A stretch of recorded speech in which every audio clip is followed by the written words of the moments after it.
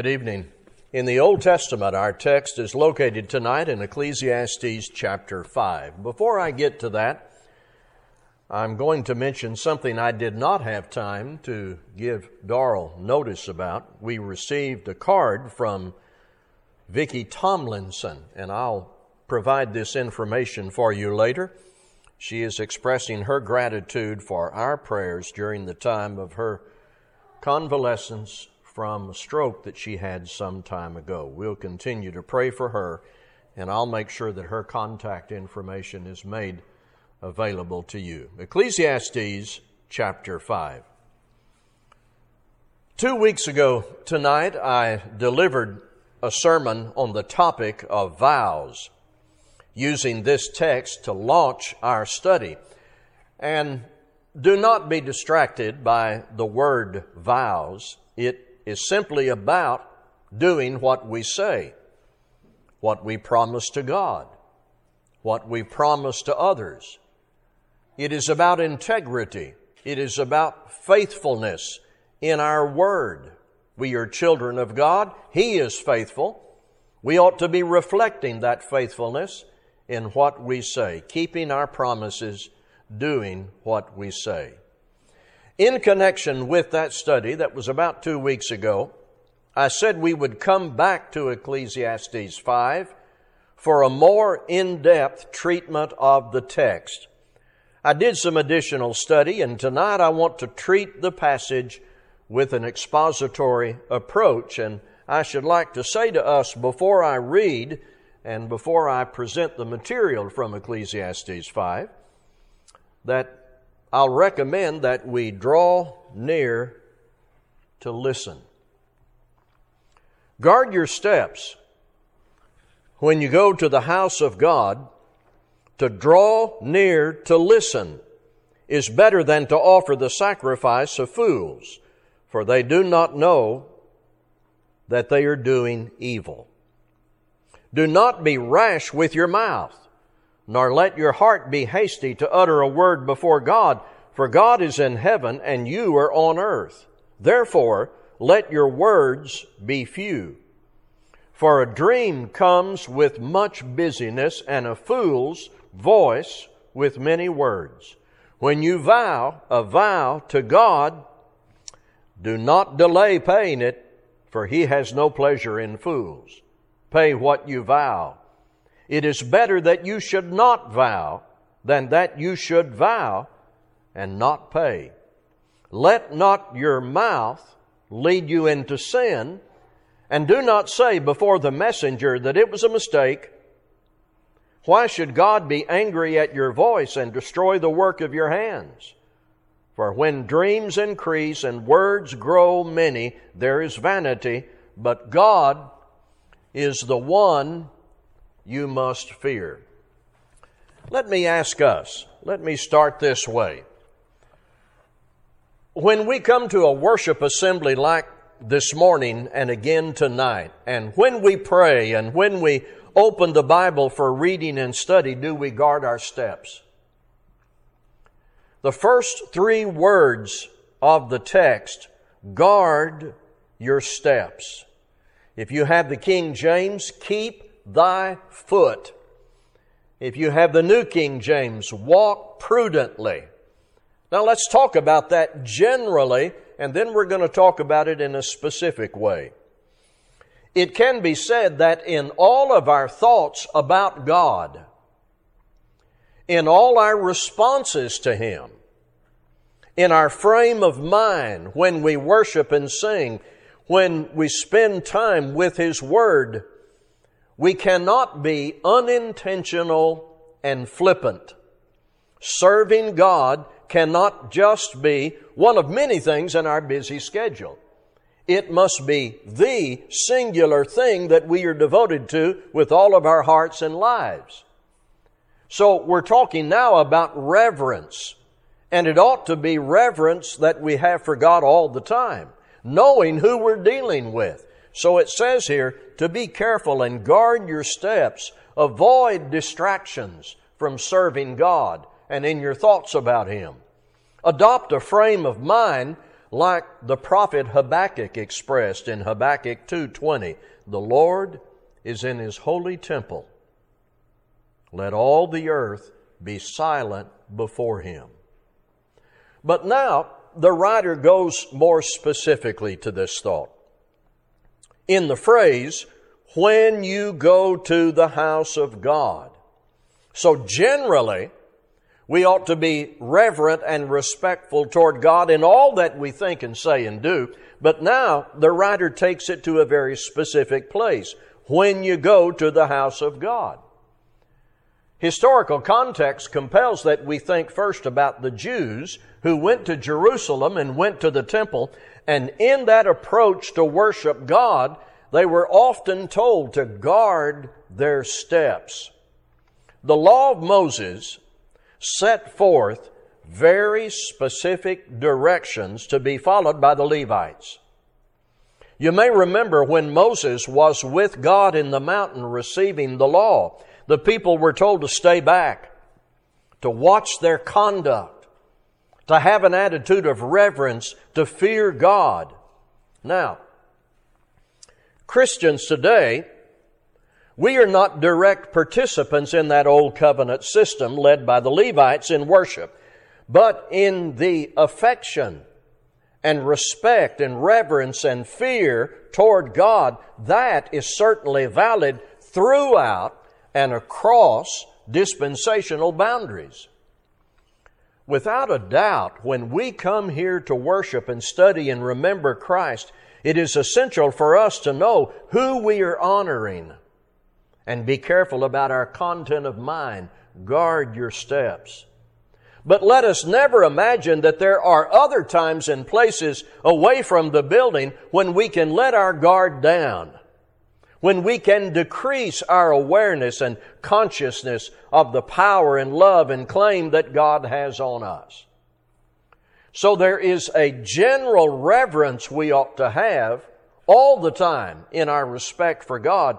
And then there's a very specific reverence we ought to have that we bring to worship.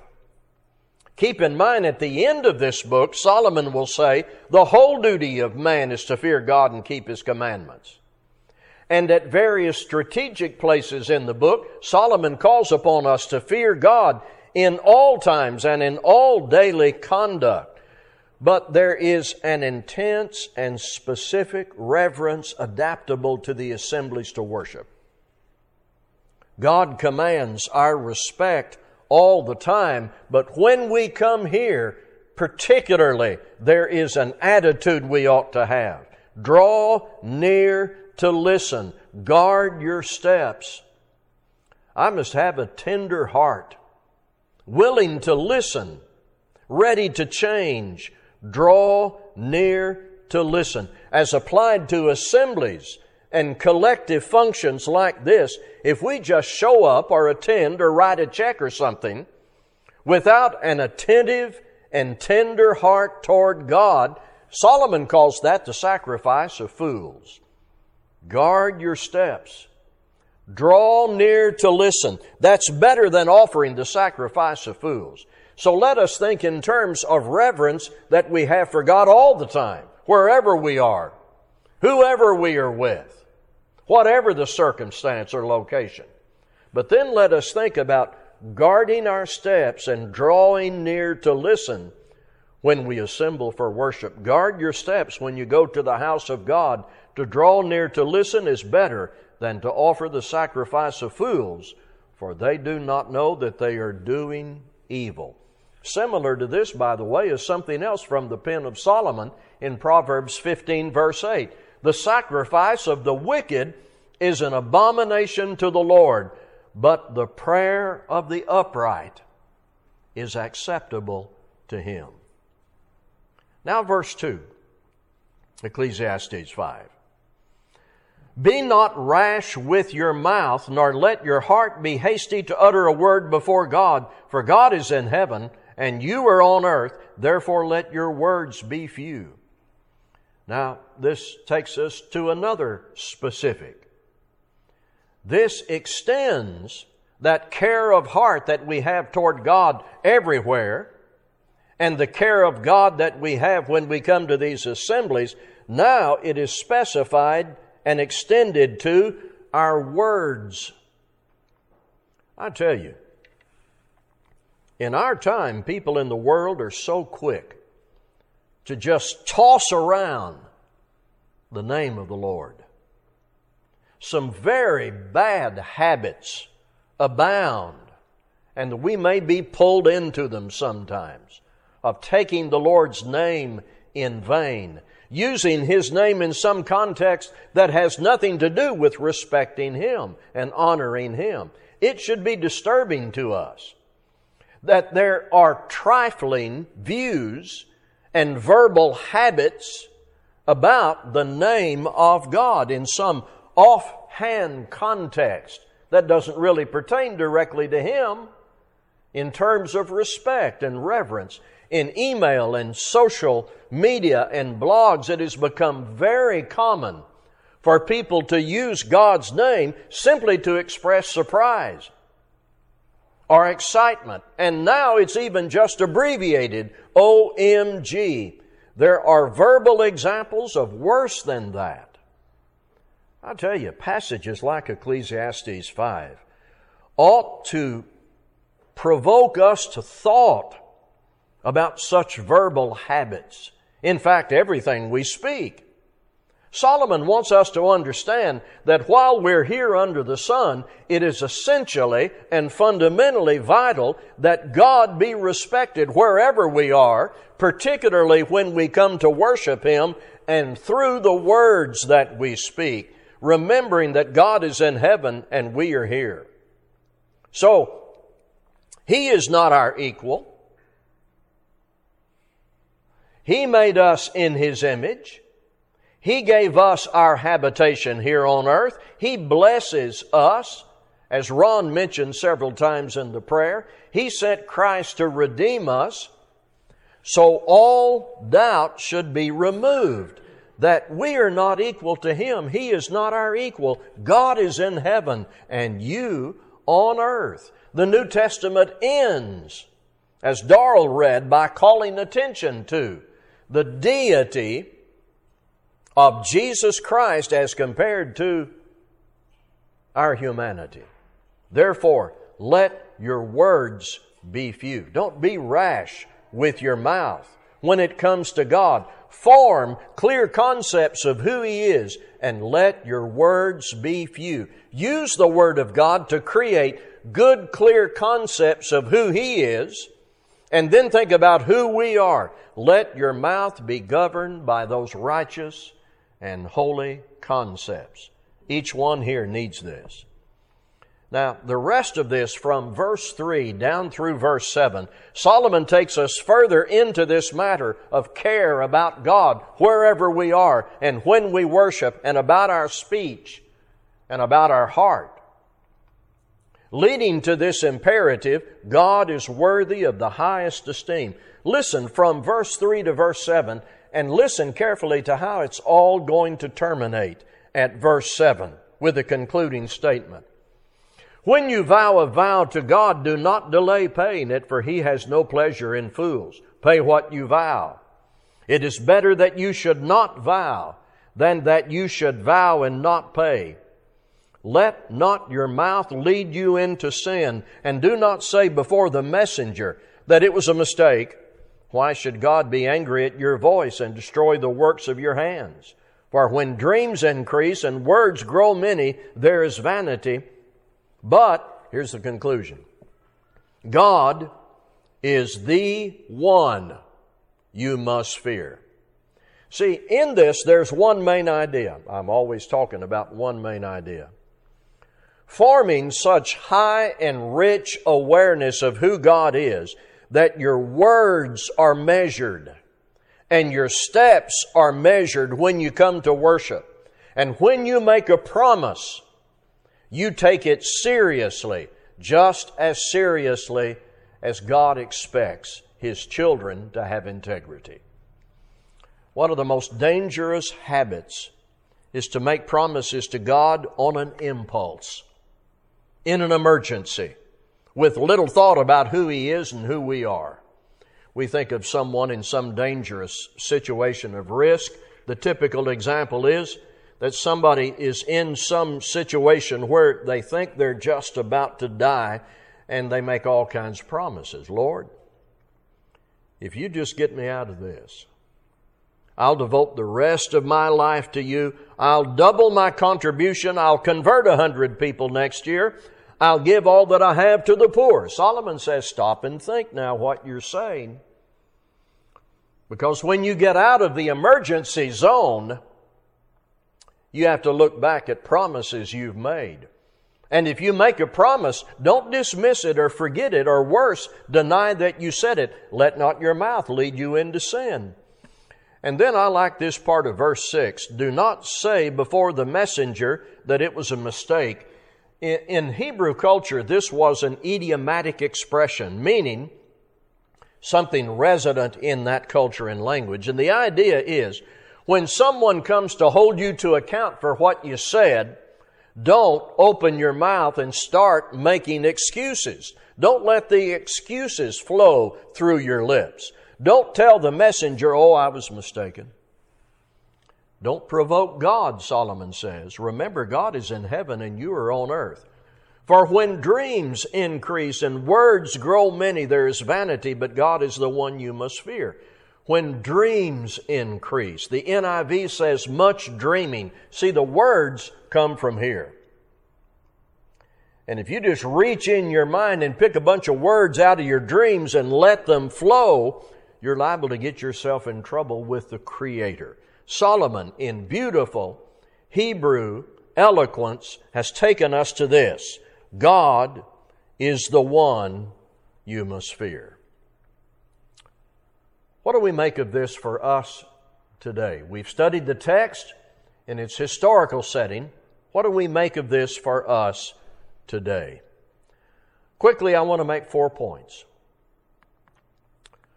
We must recognize the difference between deity and humanity, for God is in heaven and you on earth. Now, I do not believe this is just a matter of location. We sometimes use gestures, and we need to clarify them. Sometimes we'll talk about God and us. But this is not just a matter of location. In view of everything Solomon has said in this context, this has to do with reverence and care that we have before the Creator, recognizing that He is the Creator and we are the created. God is God and man is man. We need to be clear about it. To rely on other biblical teaching, you could say it in several other ways. You could say, the potter is not the same as the clay. The Father is not the same as His children. Deity in power and nature is not the same as humanity. We need to be clear about all that. We really cannot navigate life under the sun if we're not clear about who God is and who we are. So-called New Age religion you may hear about. I heard about it a whole lot more in the 90s, but you may hear it every now and then. It blurs the distinction between God and man. And some modern religions have a New Age worldview, and they imply that man is God, or man can become God, or one religion will say man is God, but he just doesn't know it. This is one of the many passages that reminds us of our human status. God is in heaven. We are here on earth. Sacrifice is insufficient if not accompanied by listening, learning, and living. Sacrifice alone is insufficient if not accompanied by listening, learning, and living. I tell you, the Israelites had trouble with this over and over again. And over again, the prophets rebuked them about it.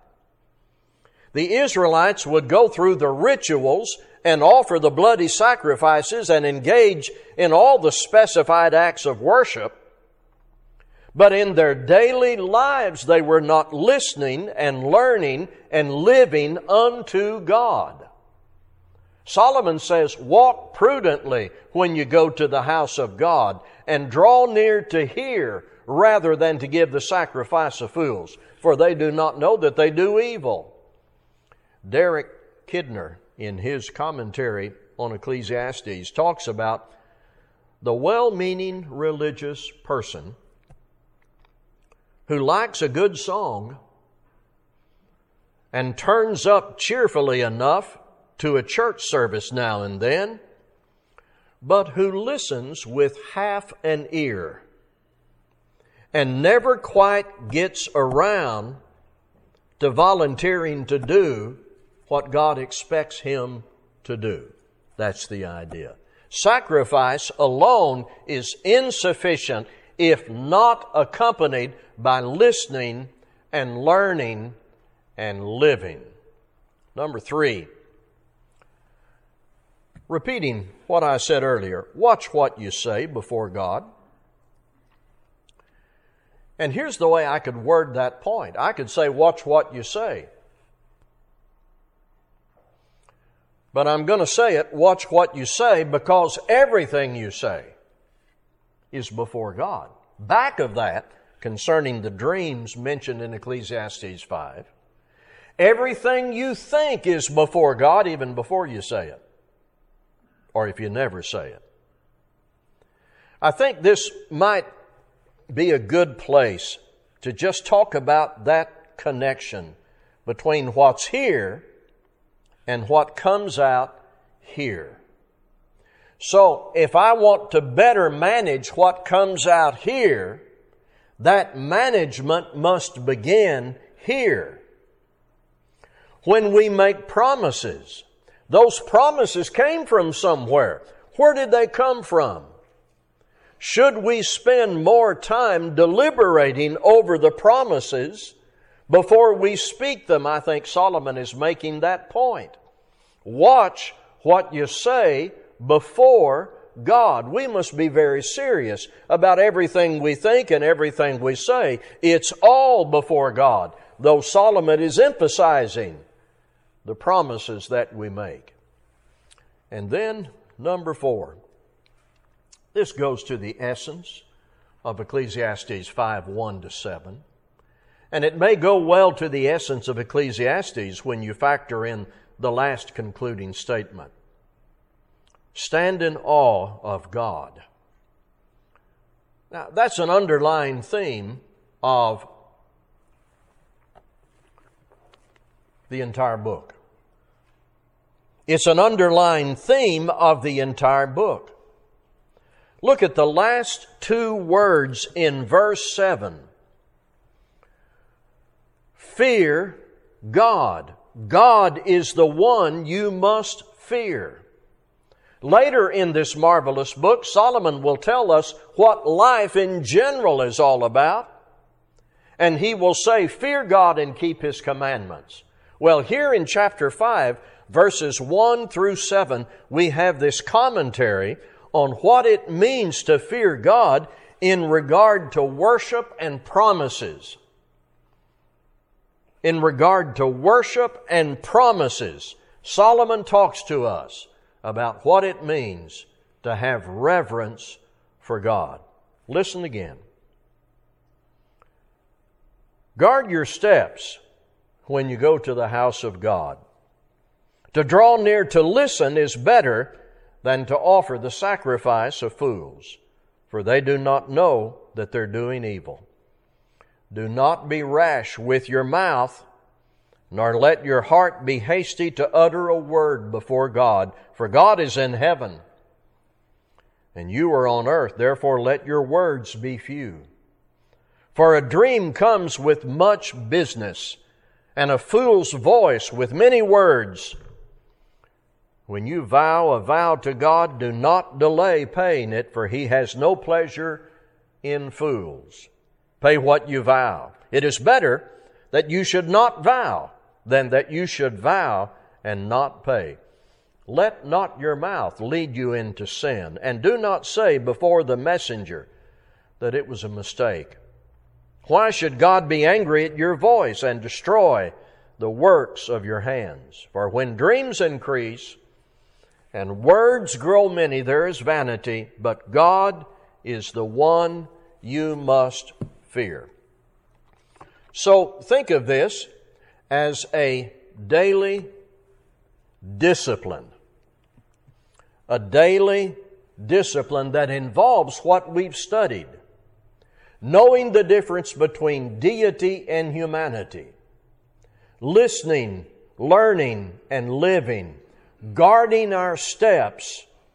Being careful about what we say. Standing in awe, for God is the one you must fear.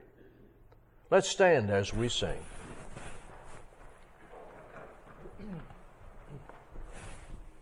On a hill far away stood